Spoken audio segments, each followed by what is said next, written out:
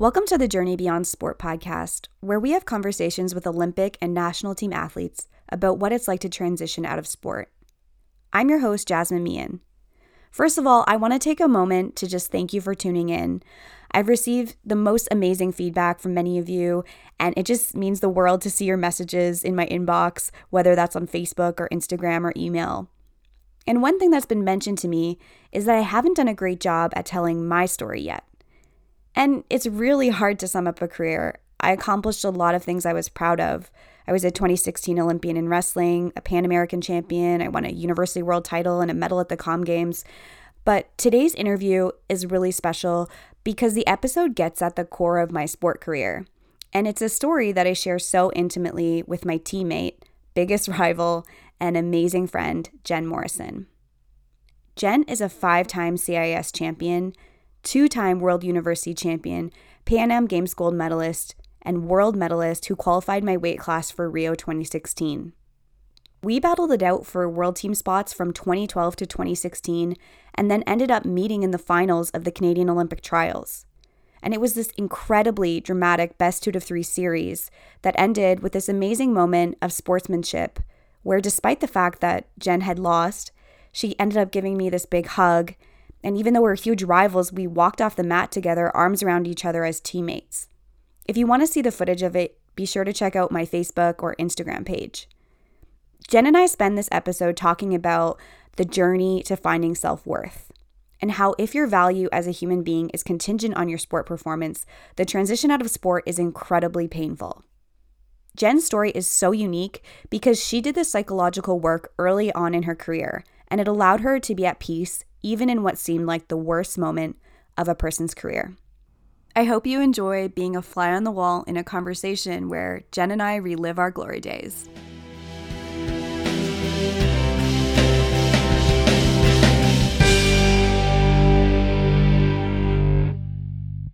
Today I have a really special guest, one of my really good friends, Jen Morrison. Do you remember when we met? Cadet junior? Yeah. Junior. China, probably. Yeah, I think that would have been our first summer traveling. Yeah, we made the junior world team and went to China. And I always looked up to Jen. You're only 1 year older than me, right? 19. Taller, though. Counts for a lot in wrestling. That's true. And I was always in Ontario, and you came to Calgary. And were you from the Maritimes? Yeah, I started wrestling in the Maritimes. I did a couple years in New Brunswick and then a couple years in Nova Scotia before going to Calgary. Nice. Yeah, so we never really wrestled much, in part because I was in Ontario, and we were different weight classes. Yeah, I was always, I think, for a long time, I think, one weight class up. Yeah, and then it all came to a head. Yeah. So why don't you tell the listeners a little bit more about your career, kind of how you got started in sport, and then that sort of trajectory from 2012 when you went from like being a training partner at the Olympics to like gunning for making the team in 2016. Yeah, so I started wrestling in grade 9. My family had just moved to New Brunswick from Montreal, and I had been in gymnastics at a relatively competitive level for most of my life to that point. But I was kind of done with it, and I was looking for a new sport, and I had never heard about wrestling before. But they introduced it in a gym class, and the high school that I was at had a pretty good program. And they introduced it in a gym class, and I liked it. It was okay. It was very foreign to me, but I was a new kid in the school, and there was a couple girls who invited me out to like go to practice. They were gonna like try for the team or whatever. Not really try because everyone makes a team. Yeah, just show up. That's a great thing about wrestling. Yeah, and they invited me to go along, and in the name of making friends, I went and fell in love with it right away. Like within the first week, I remember my mom picking me up like after practice and just like being like drenched. I hadn't like gymnastics isn't like a heavy sweat sport. There's a lot of like breaks and whatever. And I remember just like being drenched and thinking like, oh my gosh, that was the most intense like adrenaline pumping thing I've ever done. I fell in love with the sport right away and had a lot of early on success. So yeah, fast forward to I decided to go to Calgary. At the time, it was arguably the best room in the country, and coming from small programs in the Maritimes where there was a lot of quality but not a lot of people and not a lot of opportunity to really wrestle with the best. I went to Calgary, and in a room that was just like filled with like world medalists and like multiple time national medalists in my weight class and above and below my weight class. So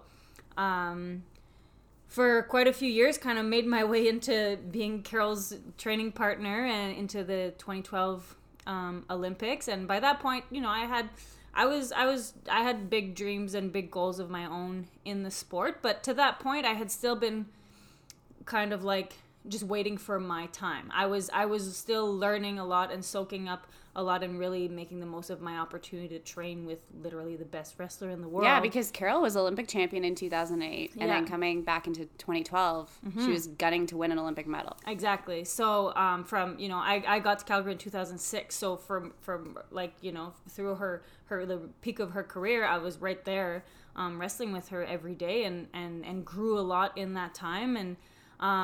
And then when she retired, there was still a lot of really good wrestlers in the room, but it kind of like all of a sudden, I had to really start thinking about like, what are like my goals? Because I was kind of like coasting off of like, well, so long as I'm wrestling with Carol, I'm improving, and, you know, pretty good results were coming along the way. But I wasn't really in a mindset of like, and at this point I had wrapped up my varsity career. So there's also a little bit of it's kind of convenient to wrestle like while I'm in school anyways, so might as well make it way more fun. But then you kind of hit like, okay, well, now I'm not in school, so now I'm kind of making a decision of like, am I going to start a career? Am I going to try and juggle training and a career? And so there's a little bit of a deeper level of commitment in feeling like you need to like kind of justify your time of sticking around in wrestling, because it's not something that's easy to do or convenient to do in any way. So part of it was just like the logistical time at which that quad kind of came around, and making the decision that like, you know, I was kind of tired to be like in and around the national team. I was ready to like put myself in a place of like really being vulnerable and going all in and coming to the end of my career. I knew I didn't have more than one more quad left in me. Like I was, but really wanting to come to a place of like, I have put it all in, and wanting to really see what my full potential was, and stepping out into the uncomfortable of being like, I'm gonna find a way to give more, which is actually harder than just making the decision, because, you know, had been for years showing up at every practice, showing up at every workout, and working as hard as I can when I was there, and going home and sorting with however I felt about that practice and doing it all over again the next day. But it was actually a point of like having to actually get creative, and really wrestling with like who I was as a person, the things that I valued, and going like one step deeper into really finding how can I like mentally like go further, emotionally go further, physically push harder. So that was kind of like when I make the decision of really so that was, you know, 2012 was when Carol went to the Olympics, won her bronze medal, and then that next quad started. Yeah. And I moved to Calgary in 2012. Yeah. And that first year we competed as teammates, and I was at 48 kilos and you were at 51. Yeah. And then in 2013, they got rid of your weight class. Yeah, although right before they got rid of my weight class, I actually made the decision to change weight classes. And part of that was I believed that I could win at the lower weight class. I had been in a little bit of a rut at 51, which was like my original weight class, and it was a lot of the same competitors, and I was almost like in a way getting bored of it for a long time. Like it's a small community, and once you kind of reach that like top of the weight class, you're always wrestling the same people. So there was part of me that needed like a fresh start, to redefine myself as an athlete and to challenge myself. Like 51 was also like a weight class that was like very comfortable. 48 really like to have to like transform my body. And in a lot of ways, like not everyone was like thought that was a super good idea. I was already really lean at 51, but I knew that I wasn't doing that much. You know, part of it is just like a genetic component. Like, but I really felt like I could find another level of myself, like as an athlete, like physically. And I did, but it took time, and it took a lot of like changes in my off mat training and all kinds of things. But yeah, so I actually right before, and then it was like within months, then the news came out that they were reshuffling the weight classes around. So I probably would have ended up there anyways. And if you wanted to go to the Olympics, you had to be at 48 kilos, because 51 kilos was a weight class at the World Championships, but it was never a weight class at the Olympics. So you probably would have had to make the move regardless. Yeah. And then going to an Olympic weight class was also, it's not like a year-to-year commitment. It's like it's a 4-year commitment, right? And at that point there was 3 years left, and again, that's like it pushes you to just go into like a bigger goal, more vulnerable, because now you're putting in more time towards, and there's still the World Championship year to year, but having that big picture changed things for me. Yeah. And it was hard, I think, for us on some level as well, because we had been friends for a long time at this point, and great training partners. Like, the best thing to have in the room is someone who's one weight class different from you, who can challenge you, but is also your friend. Like, that's the dream situation. And I remember when you took me aside, and you were so great. Like, you told me, you're like, I just want to let you know I'm coming down to your weight class. And I was like, fuck. Because, like, and it's funny because I look back on my career now, and I think the reason I was not happy in that moment wasn't so much because it was, oh, well, Jen's going to make it harder for you to win a gold medal, or is going to make it harder for you to make an Olympic team. All that was true.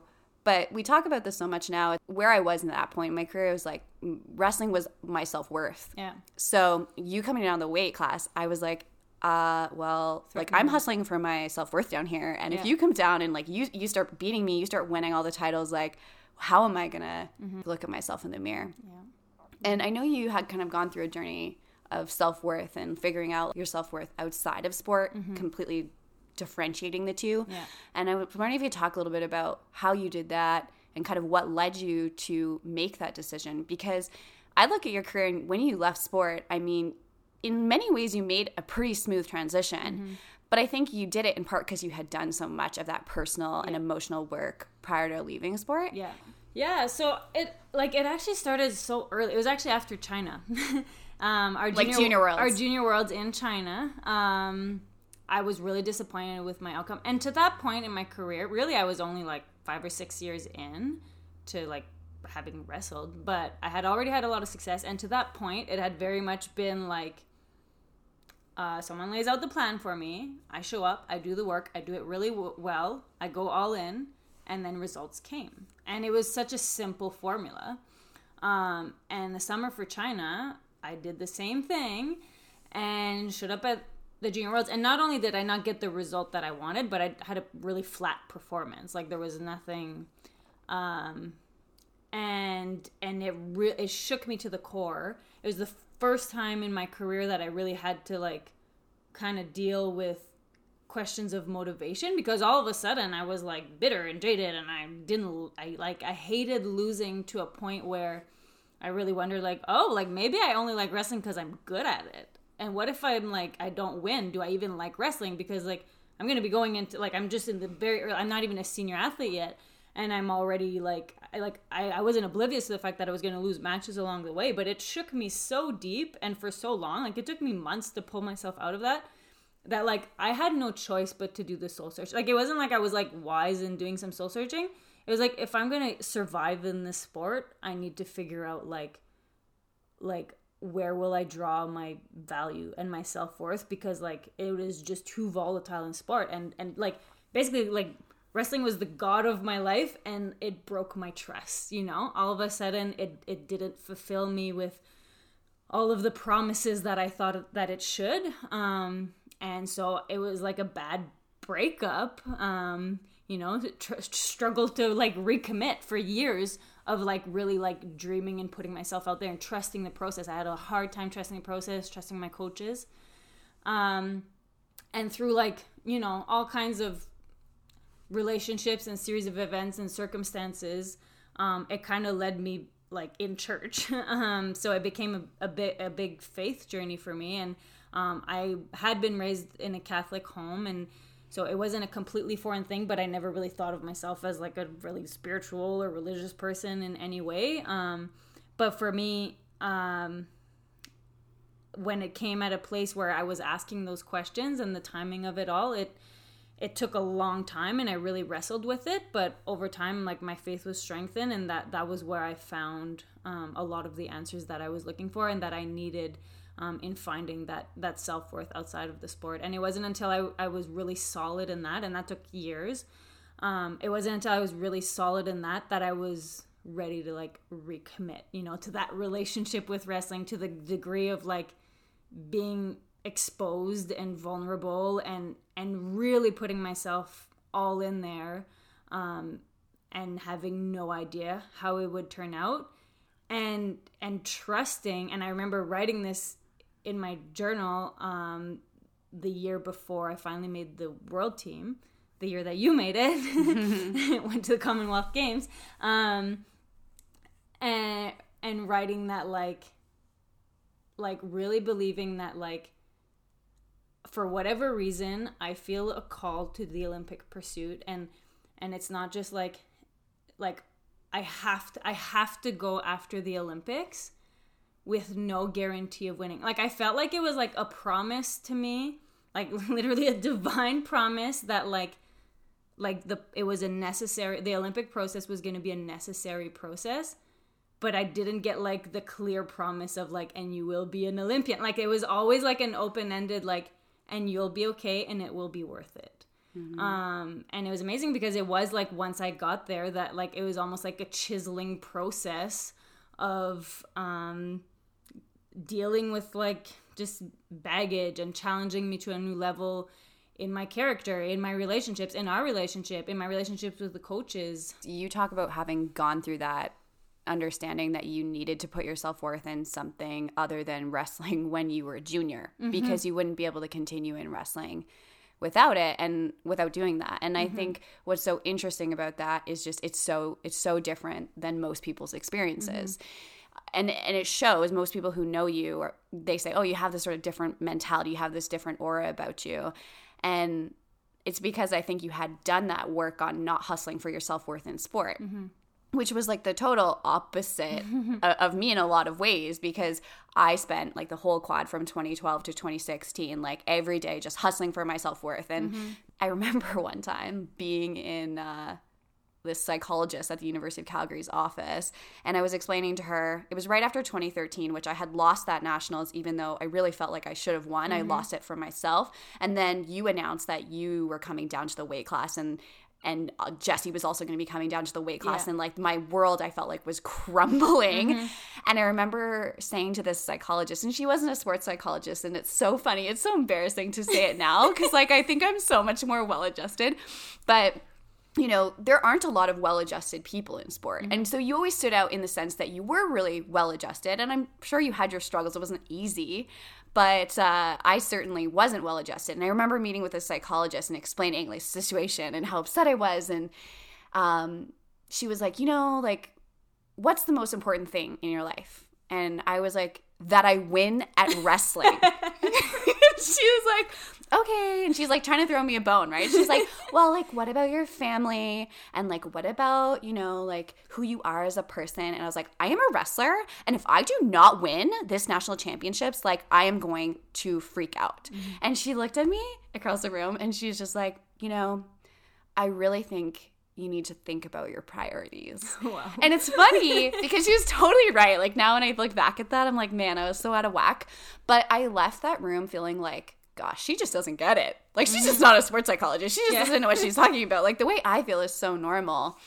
And it is for sport, in right? Sport, yeah. Like, how many people do we know like that? Mm-hmm. And it's funny because I felt like it was actually this great motivator in a lot of ways. It's not a healthy motivator, mm-hmm. but I know so many people who are like, yeah, like, when all my value is in sport, like, of course I get up every morning and go to training. Of course I work really hard and do the extra things because, you know, you kind of feel like you have to. Yeah. And that framework for your life is, like, not a very healthy framework. Yeah. And how to find a framework that is different and is one that can sustain you through life. I know for you came from faith. Mm-hmm. I don't know where it can come for other people, but finding that, like, while you're still in sport goes a long way. let's talk a little bit about 2015 because you win the nationals. So to set this up for people who aren't familiar with wrestling, the year before the Olympics, if you want to explain like how it works, if you like the ladder and everything. Yeah. So basically, like the Olympic trials are in December. Let's say December 2015, and the nationals were in March 2015. So what happens is whoever ends up top 3 at the nationals gets put on a ladder system, is what they call it, for the Olympic trials. And so you get to the Olympic trials, and there's basically a pool of anyone who didn't make the top 3. They kind of wrestle each other. The winner comes out of that, has an opportunity to wrestle off the third place finisher. The winner has an opportunity to wrestle the second place finisher, and the winner of that goes on to a best 2 out of 3 to win the best 2 out of 3 matches in the finals for the spot on the Olympic team. And so the nationals before is really important and has this added pressure because you want to put yourself in the best position for the day of, right? Especially when we had a very tight weight class where the top 3 we had been beating each other. Oh yeah, like the year before in 2014, it was a 3-way tie between us. Yeah, which actually in wrestling the way that happens is it has to be a round robin, and so you beat me. You beat Jessie, and I lost to Jessie. Okay, right. And I won because I had a pin. That's what it came down to in 2014. Down to how do you win your matches, and then it goes down to the point system, right? And then in 2015, you won. Yeah, but historically, I would say Jessie had been the better wrestler. Like at that point, she had the stats sheets, right? Like she because it was also a change of weight class for her, so we were all kind of like adjusting. She was a world champion at 51 kilos. Yeah. So even though like I was already down at that 48 and you came down, it was, we still kind of thought of her as like maybe the best one in the weight. Which is probably something that we needed to overcome.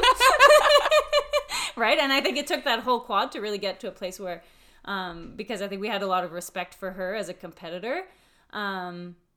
And so it was definitely like, Jessie is like, we're talking about our rivalry, but Jessie was definitely like someone who was like in that mix. Like she was someone that she was always on the radar. She was one of the people to beat, So I going into that nationals was so important, felt so important how it was going to land to set ourselves up for December. Because you want to be on the ladder. Because it was very evident and in our history of wrestling each other that like no one was like a sure bet against anyone. And the statistics on the trials at that point, like if you had looked back to Olympic trials over Olympic trials, the person who was first on the ladder almost always won because they sit at the top of the ladder and you have to beat them in a best 2 out of 3. Yeah. So historically, like if you are first on the ladder, your chance of making the Olympic team is really much higher in theory. Yeah. Yeah.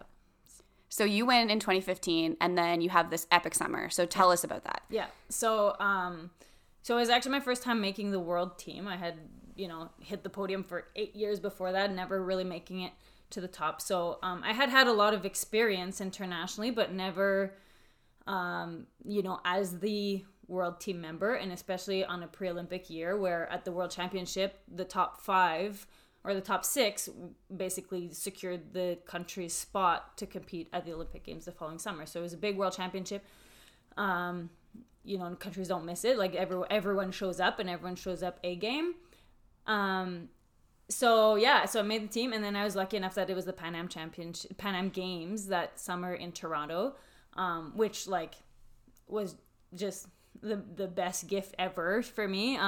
My whole family was there, filled the stands. I remember them counting down literally till the end. I was holding on by seconds to almost losing the match in the final. And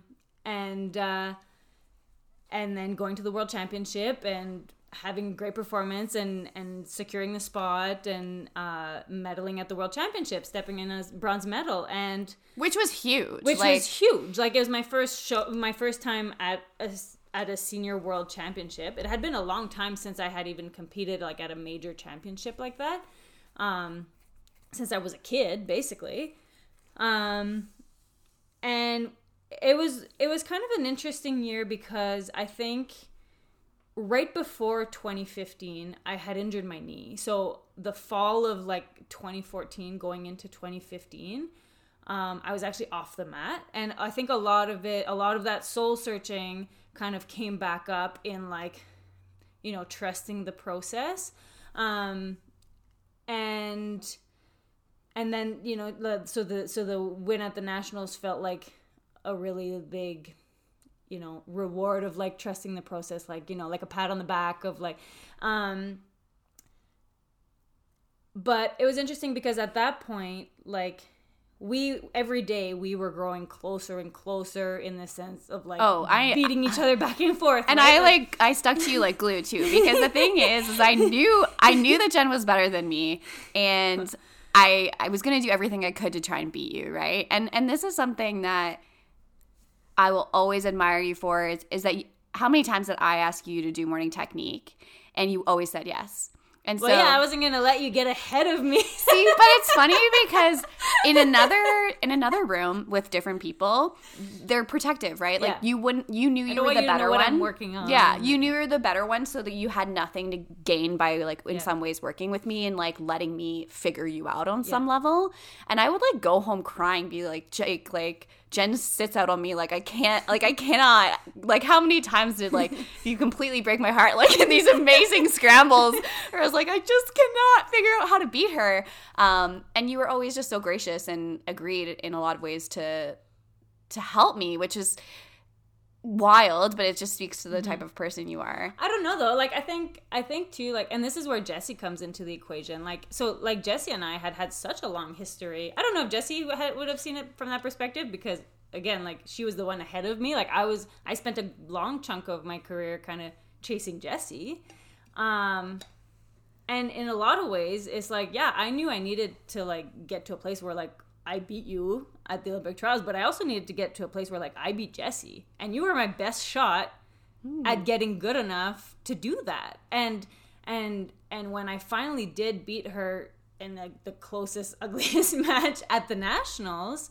like the only way that I kept it together, training with you every day and being in that like uncomfortable zone all the time, was trusting that like it was going to make me better too, because it wasn't good enough to just beat you. I had to be even better and beat Jessie, because I hadn't to that point in my career. And so you hadn't beat her once, even one time? I had beaten her once, but not when it mattered. Okay. I had beaten her in a tournament in Arizona. It was like a one-off in the fall, you know, it wasn't like at a Nationals. So again, so that was like another part of the confirmation, right? Like winning that Nationals and beating Jessie head to head was big. And you beat us both. You beat us both that tournament. Yeah. And so sometimes in wrestling, the way the draw works out, you might not actually face both people, but you beat us both fair and square. But I attributed my win to Jessie from my training with you, because I had trained with a lot. I had trained with the best my whole career, but never as someone who was like on my heels as much as you are, like chomping at my ankles all the time and constantly sometimes it's like it's like when there's someone who's like ahead of you, it's like it's easy to chase. It's like really difficult to be chased and to be the one with the target on your back. And mentally it's easier to wrestle someone who's like much better than you than someone who's like right in there with you. Like, so, you know, that fight for every scramble, that fight, like, and the mental, like, staying in it, staying composed, like, was something that I was training on a whole new level in just trying to like remain a half decent person and become a better wrestler while training with and against you. Yeah, absolutely. Right? And I think there were so many days that like we would both leave the wrestling room crying. Yeah, it was never good. Like, you know, it was never comfortable. It was so uncomfortable. Yeah. It really was. And I think one of the things, maybe we'll talk about this more when we watch the final moments of the Olympic trials, but it was just like, you know, I hadn't done a lot of that work, like the personal work on like the maturity piece and separating my worth from wrestling. And so I never reacted well when I lost to you, like ever. I remember actually that like there's so many moments I'm not proud of, but I remember when you beat me in 2014 at the Nationals and Carol was in your corner and maybe Paul was in my corner. And I was so mad about a passivity call. I was so mad. I was like so angry. And then I just like walk, over to Carol and I was just like, that's Carol. Like I was so angry and I kind of like just like threw my stuff down and like I was kind of that kid. And I think that it was hard because like I wasn't raised that way and I knew that wasn't who I wanted to be, but sport was bringing that out in me because I didn't have any other framework to process who I was. And so like every time you beat me or, Jesse beat me or whoever beat me, it was like almost like this existential crisis every time. Yeah. And hard to work through that. And then you go to the World Championships in 2015 and you qualify the weight, which is huge, like winning a bronze medal at the World Championships in arguably the hardest year. Sometimes the World Championships are easier in certain years, but when it qualifies the weight class for the Olympics, it's so difficult. Like you beat so many good people to win that medal. And in other countries, you would be the Olympic representative. Because a lot of countries think if you can qualify the weight, like that's it, you're going. Yeah. But we're Canadian. Yeah. And we have a domestic system. And so that's why there's these Canadian trials after. And if a domestic person can beat you, then you end up giving up your spot in a way. So talk about, what that process was like after the World Championships, you qualified the weight and then into the trials. So the whole 2015 year, I made the team and I looked at the schedule and I knew, and with Olympic trials being the last event, realistically, it wasn't a very good physiological schedule. There was a lot, because there was even the Pan Am Championship. Like there was a lot of times making flat weight, which for me was a big process. Like it required a lot of weight management. So I made the decision in 2015, like mentally, that like, I don't care. I have finally made this team. I'm choosing to trust in the process. I'm choosing to make it about the journey. And if I ultimately do want to have a good representation, if I make the Olympic team, then I want to show up at the Olympics having had that year of gathering all of that experience also. And so there was part of me that kind of knew I was like taking a gamble. But I still had but Olympic trials was definitely the most important event. They were all important in different ways, but from a like career standpoint, Olympic trials was the most important one, which I think actually is what allowed me to kind of have a certain like lightness about me at the World Championship, because it wasn't the be all end all. There's other opportunities to qualify, like bonus if I do, but like the eyes are on like Olympic trials, and I think in a way it's what allowed me to have that. So I was like on the high of like the Pan Am Games and the World Championship, and I was really grateful for how that had all played out. And I kind of made a very like I very consciously realized like, regardless of what happens, like I have to acknowledge that this has been the most fruitful year of my career, and I have to acknowledge what those reasons are. It was the relationship that we had on and off the mat. It was the whole one team thing, which was basically just like this idea that we had in our own club, like a dozen girls gunning for 6 Olympic spots, all of us believing that like this was our time, and all of us kind of having the like history to back up that like we could be that person to step onto the Olympic team, but kind of going arm in arm saying, let's go forth with this, and kind of giving each other a pat on the back that like, let's be courageous and like taking this on, and defining our success as the courage to be vulnerable, and having come this far, and let's just go in, and whatever may be kind of thing. So the whole fact that I had qualified it I didn't have that, like, I understood that in other countries, like, that would have meant that I made the team, and that's cool, but I think at that point, I was still very much in a place, like, it's not like I thought any, like, I was getting to a place where I was thinking a lot, more of myself as an athlete, gaining a lot of confidence, but it didn't really diminish the level of, like, respect and healthy fear that I had for you and Jessie. And you had actually stepped onto the mat at the World Championships 2 weight classes above, short notice, and had an awesome performance, realistically. So it's not like I thought, like, oh, Jasmine's just, like, not on. Like, you were gaining momentum too. And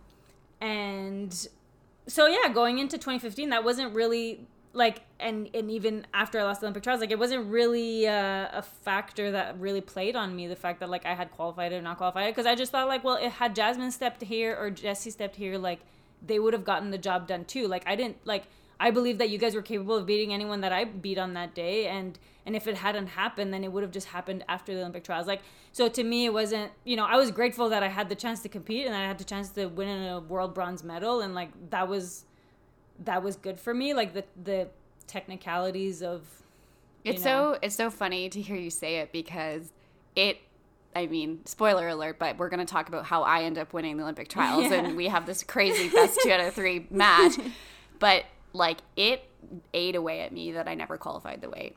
Like, it really did, because there was always this sort of voice in the back of my mind, and again, this came from, like, just not having the confidence and the self-worth and what that was. It was just like, well, Jen qualified the weight. Like, Jen deserves to be here. Did I win in a fluke? Like, and not really. Twice in a row. Yeah, like, but, people have good days and bad days in sport, right? Yeah. And so, and I think I felt like, and whether this is true or not, I felt like other people felt that too, right? And that, like, oh, well, if Jessie had won or if Jen had won, maybe that would have been better for Canada. And that, like, really, like, weighed on me throughout the process. And I don't know if I will maybe ever get over that, but it's just something that you have to work through.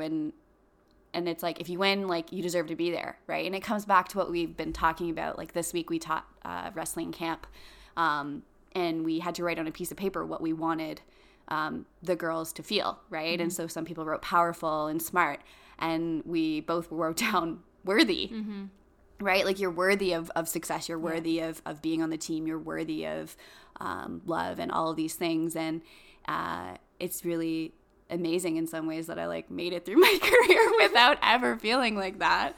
And so we often look at people who have all these medals and stuff and just assume that they feel that way, but they really don't.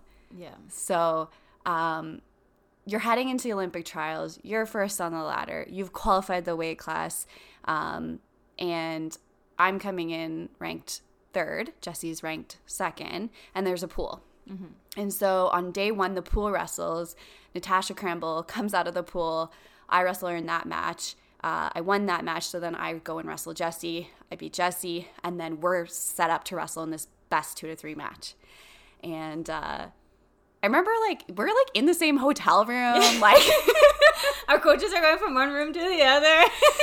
Yeah, and they were like, "Who do you want to coach?" Like, like, it's, in a way, it was like, we knew that moment had been coming, and, like, it was, looking back on it, it's so tense, but it was also, like, I don't know if I'll probably ever have another experience in my life like that, like, being shoulder to shoulder with someone that, like, wants exactly what you want, right, in that moment. Yeah. And I think what was, like, I mean, what made it hard and then in the end made it way easier was, like, there was a really deep mutual respect for one another that we both did know. At that point, it was pretty unspoken, I think. But I think it was, like... Yeah, I couldn't tell you how, like, great I thought you were. But yeah, like, we still had, like, a match to wrestle, like, right? But, like, but it was, like, after, like, you train and compete with so many people, like, you get a pretty good sense of, like, who really respects you and who doesn't, to a certain extent. And I think, like, I felt confident that, like, if there was anything, like, that we felt for each other was, like, respect. And a lot of that had just been, like, we had literally went through the exact same preparation and knew exactly how hard. And in a lot of ways, like, you don't really think about it, but, like, there is no one who, like, gets what you're going through as much as your very own competitor. Like, they're the only people in the world who, like, really journey. So, and I think for me, I had grown really aware of that. A big part of it because, I had like just the whole previous year that had happened and how closely we had kind of trained together. So. Why don't you describe like the best 2 to 3 from your perspective of how it's going to work and what your game plan was and how it went? Yeah. So, I felt when you beat Jessie, I wasn't sure how to feel. Like there was a part of me that was like relieved because it was like more familiar. There was a part of me that was really nervous because, I don't know how much you took from that, but in the weeks leading into the Olympic trials, I felt like you were gaining the momentum and I felt like I was losing the momentum. But like I've been in that situation 1,000 times where like your performance at the competition doesn't really reflect how your last few weeks really felt leading into it. Like there's often like such a big switch, like physiologically, mentally, emotionally that happens. So I wasn't, putting too much weight on that, but it was still aware at the back of my mind. And also like having the respect that we had for Jessie as a competitor is like, okay, like Jasmine's on. Like I'm not getting a Jasmine that's not on because like she just beat Jessie. Who's no chump. And then, so, I'm going to be facing the best version of Jasmine, who I knew was, like, tough. But, I was really confident I was kind of carrying that confidence from the World Championship. And, I was going in excited to compete, trying to stay very present and not get ahead of myself. I was just zoned in. Like, I felt like I had done all the proper things. I was zoned in. I have no excuses to make. I was ready to go. Yeah, and then, like, I actually, like, when you look back at the first and second match, we had wicked scrambles. Mm-hmm. Like, it really was both of our, like, best wrestling, where it was like, oh, one of them's going to score. Oh, never mind. Like, and it just keeps going. And it wasn't high scoring, but it was, like, I felt like it was very dramatic. Yeah. Like, every point was just so hard fought and hard won. Yeah. And then I ended up coming out on top on the first match. Mm-hmm. And then there's usually about an hour in between that where you have to go back and regroup. Yeah. So I remember a few people coming up to me and I could feel people panicking around me, because coming off of the year I had, there was a lot of people who were like, okay, like, this is, like, Jen's moment. Absolutely. Like, it's, and there were, and a couple of coaches from, like, different clubs coming up, because our coaches stayed quiet, because they're both our coaches, but even coaches from the programs or, like, people I had, friendships with coming up to me, and I could tell they were panicking. They're like, you got this, it's just one match, like, like, you can, and I remember about 2 minutes into the first match thinking, shit. She's got a new game plan. And I could tell that you had figured me out. So I'm kind of like, guys, I don't need a pep talk. I need a game plan. And no one was giving me that. And it's not to say that I hadn't thought and prepared about a game plan. It's just that you had come up with a better one. It's so funny you say that, though, because for the first time, like, the Olympic trials, and part of the reason, like, I'm proud of it is because it was actually the first time in my, like, career I felt like I didn't really have a plan. Like, I had a feel, like, I had something in my heart that was leading me, as opposed to, like, this, I was a very cerebral person and always overthinking things, but it was all feel. And so it's kind of funny that you're like, oh, shoot, she's different, because I actually did feel different, but not because I actually had a plan, but because I just, like, my heart and my mind and my everything was sort of together. A lot of my game plan with you do tell. What was it? Was force the mistake, because you would ultimately get frustrated and basically just be patient. She'll make the mistake. And you weren't making the mistake. Probably because you had that sense of, like, letting go and just being free and not overthinking it. So it's kind of interesting, right? We've never really exchanged notes on this. We have never debriefed on that. Wow. So for me, I just felt like I felt confident, and there was, like, technical ways in which I thought that I could force the mistake. And when I could sense from you that you were in a different place, whether tactically or technically or emotionally, whatever. I didn't know exactly where it was coming from, but you felt different than any time I had ever wrestled you. And I wrestled every day. I wrestled you every day, and I competed against you many times. And it was a different person.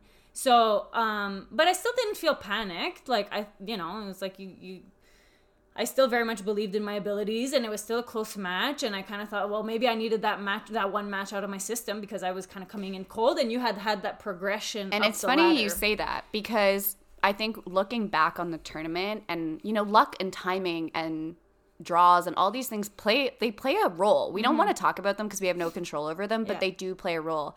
And it's funny because I remember my first match was against Natasha Caramble, and at that point I had almost always teched her, and we go in and we actually kind of had like a closest match. It was like 6-0 maybe.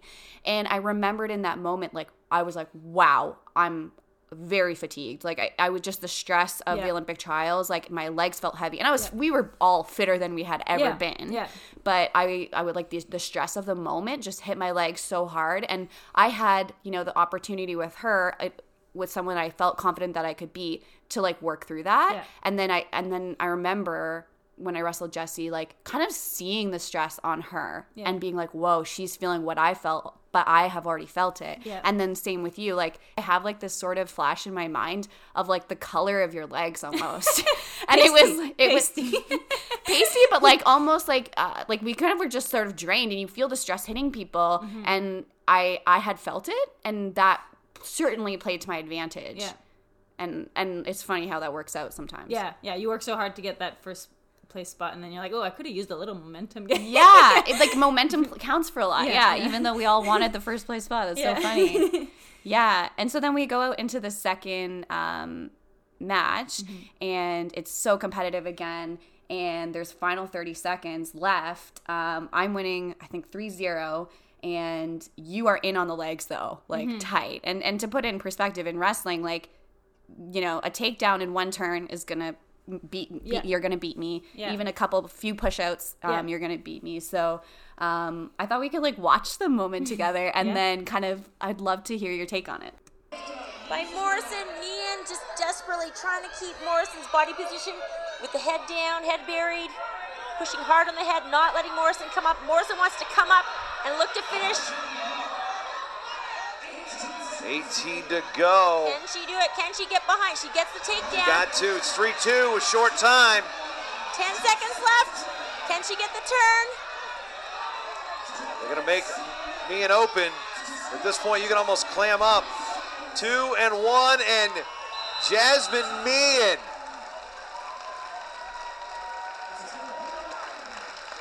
This is going to come away with the victory, and guess what, Christine?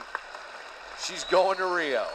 For those of you who can't see, we just finished the match. We're both like collapsed on the ground, just so exhausted. Yeah. And in that moment, we get up, and you just gave me like this big hug, and I'll never forget it. Like, for as long as I live, because, like, you're sitting across from someone, you look them dead in the eyes, and they've been through exactly what you've been through. They've put in all the work. They deserve it just as much as you.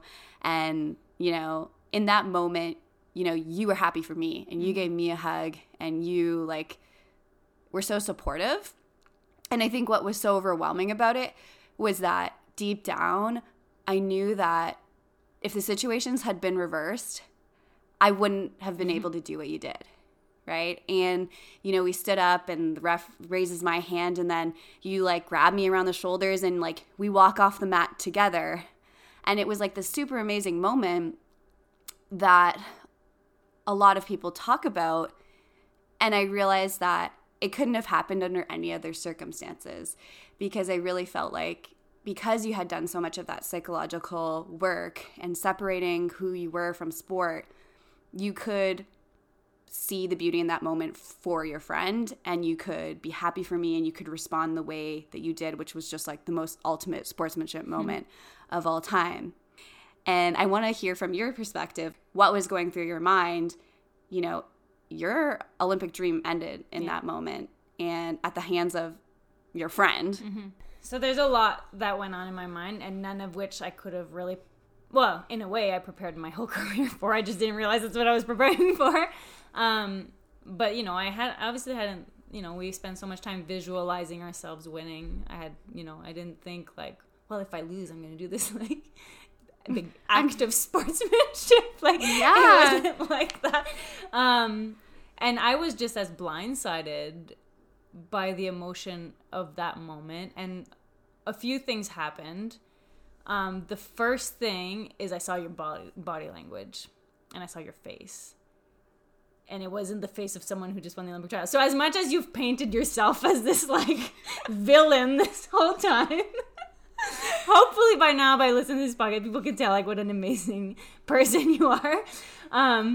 I guess like for me, like I just wasn't as like evolved. You know I think what you're I mean? just honest about your inner thoughts. Like we all have like a dark side. I think you're just really honest about your dark side. So I saw that, and then I had a flash, I only told Monique this actually, to something that happened to me 6 years prior. So, at the risk of exposing Carol Huynh, 2008 Olympic champion, in 2009, Carol was like, you know, trying to find her love for the sport again, like trying to figure out like living up to the expectation of her Olympic gold medal and all of these things, and I'm pretty sure at the time she was having like neck issues. Anyways, I'm not gonna make excuses for her. I beat her. Yeah. Oh, I remember that moment. I mean, it echoed through the wrestling world. Yeah. It was at like Arizona or something. It was in Arizona, and it was like a tournament in the fall. It was like, you know, I had the tournament of my life at like in the off season, you know, as one does. But regardless of all of the circumstances and all of the things, and I was like more than an underdog. And I don't want to compare the situation because you and I were neck and neck. Me and Carol were not neck and neck. Like I had scored on Carol like a handful of times in my life, and there I scored just as many points in that 6 minutes or, you know, whatever, to manage to win the match. So whatever was going on Carol's end, I don't know. But I remember feeling nothing but like awkward. Oops. And like, oh, I didn't even mean to do that.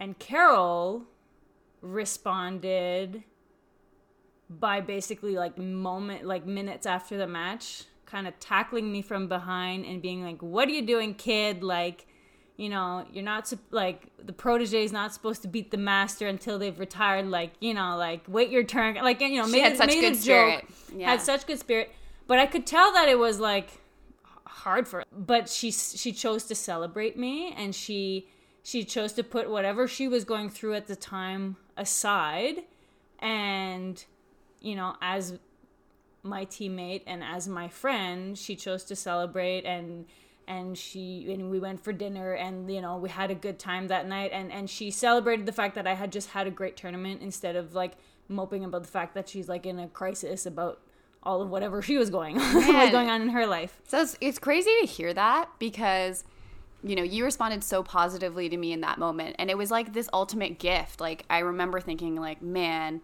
when I lose, like when I go out of this sport, I want to go out like that. Like, I want to go out supporting like that next generation and really being like, congratulations, go get them. And it's interesting to hear that the gift had actually been given to you by Carol. Yeah. Whoa, I never knew that. Yeah, and like I hadn't told a lot of people because I didn't want to bring out, like, I mean, Carol was still competing for quite some time after that, and I mean, I didn't want to talk about, like, I still felt like awkward about, you know, it was the kind of like this like win that wasn't supposed to happen. But her reaction to me, but I hadn't really thought about it for a long time. But the moment that I saw your face, it was like the emotion like brought me back to that moment. At the same time, which I think like having that reaction and immediately like not wanting to be the person, like immediately feeling stronger about you as my friend than my competitor, and not wanting to be the reason that you feel like you have to celebrate small, reaching your dream. Like, there was just like kind of like all of these like simultaneous like thoughts and emotion. made me realize that even though I had just lost this wrestling match, I had officially like won the war. Like this war of like my whole wrestling career, working so hard to get to a place where I could really say it's about the journey and not the destination, you know? Because I like, and I was pretty sure I had gotten there, but really hard to like honestly know that for sure when you're having such a good year. You don't really know until like, you know, easy to say that, with like easy to be a good sport when you're winning. Yeah. But then to lose and still feel that same peace, that same like unshakenness of like my own worth and my own value and how much I had valued the process leading up to that. The feeling blindsided me and overwhelmed me in a way that like I felt so grateful. And you know, and it's kind of funny because like even like going to watch the Olympic trials this year, there's a few people who were like, oh, you're the girl who like gave the hug and like, you know, and it's kind of weird because like I've been made to be like this like little like sportsmanship hero, but in a lot of ways like this is like a really amazing way to lose. Like people were like, we had a standing ovation, like people like just like it was like the whole room knew and appreciated the process a lot more than and what we had accomplished together and what we had gone through together. And the entire like arena gave us that affirmation by doing that, which like it was like, you know, so within like by the time I hadn't even stepped off the mat, I had been like affirmed and valued and like been communicated in so many ways. Not only had that been worth it for me, but like everyone else saw it that way too, and people celebrated our process together more than which hand had been raised. I was given a lot of reasons to feel proud of myself, and you know, and I don't think a lot of people have that, especially when, you know, they end their career on like a really difficult, important loss. For a lot of people, it's just like really lonely and anticlimactic. Yeah. And I was so grateful that I didn't have an anticlimactic moment. I remember like people like crying with me and getting to a point where like, guys, like I'm not dying. But you know what? It's funny. Like, I think you don't always realize how well adjusted you are, because for some people it really feels like dying. And what I love so much about your story is that it's so different than a lot of other athletes, because most people do the work after they leave because they have to by necessity, and you did it throughout, so it allowed you to leave with this certain level of peace. And it's so important for people to hear that you can do that, because people who are listening to this, many of them are still in sport and they're trying to figure out like, how do you leave gracefully? Like, what does that mean? How do you leave with peace? And how many people do we know in sport who have absolutely no they just have so much bitterness. And it's funny because we talk about, like earlier tonight we were talking about how you know, if you do that work, you might lose wrestling matches, but you can't really be beat. You know, you walk away feeling like you still got everything you wanted from sport, and you might not have accomplished every goal you had, but you left with something like this character and this sense of worth. That it's funny, the thing that has always struck me about sport is, you know, we talk about character development like it's a consolation prize, when really it's actually the only prize that matters, and it's the thing you don't realize until after your career's over and you're out of sport. And you know, whenever we're around the wrestling world and people bring up people of good character, like your name gets dropped, and I know that you're like, well, your name gets dropped too, and you always, you're just like that person, like you said, like who tries to put light on their neighbor, but it is because you have done that work. And there's so many people we know who are like 50 years old and still haven't done that work. And so it's so valuable. So do you have any like advice for people who are like, my self-worth is completely tied up in sport right now, I don't really know how to change that? What would you say?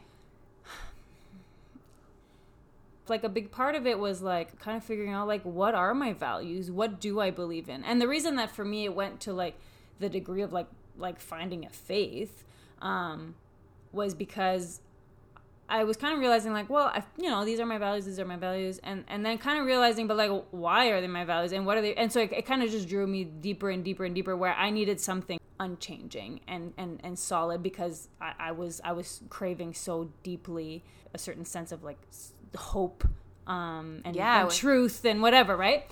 And when you say craving, it just makes me think of this quote that I heard, that when I heard it resonated so hard, and it was, we're all just a bunch of addicts struggling with our drug of choice. Mm-hmm. And for most athletes, their drug of choice is sport, and trying to like use that to heal all wounds and to give them self-worth and all of those things. And so it's a little bit like weaning yourself off of that drug. Yeah, absolutely. And I guess I would say don't fear getting the process started, because I think a lot of the fear is like that because in so many ways, like all of your unhealthy things are what make you a great athlete. Oh, 100%. Right? But in the same way that I was like 10 years deep in developing a certain technique, and then realizing like, oh, I'm doing like a lot of patchwork on this technique. Maybe I have to completely relearn it. And like, it's daunting, because you're like, I don't want to have to relearn this, like reteach my body.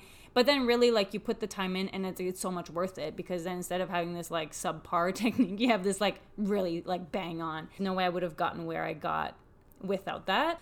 I would just say, like, I acknowledge that it's like, it's a scary thing, but it's such a necessary thing. And at some point you'll have to face it, whether it's now or later.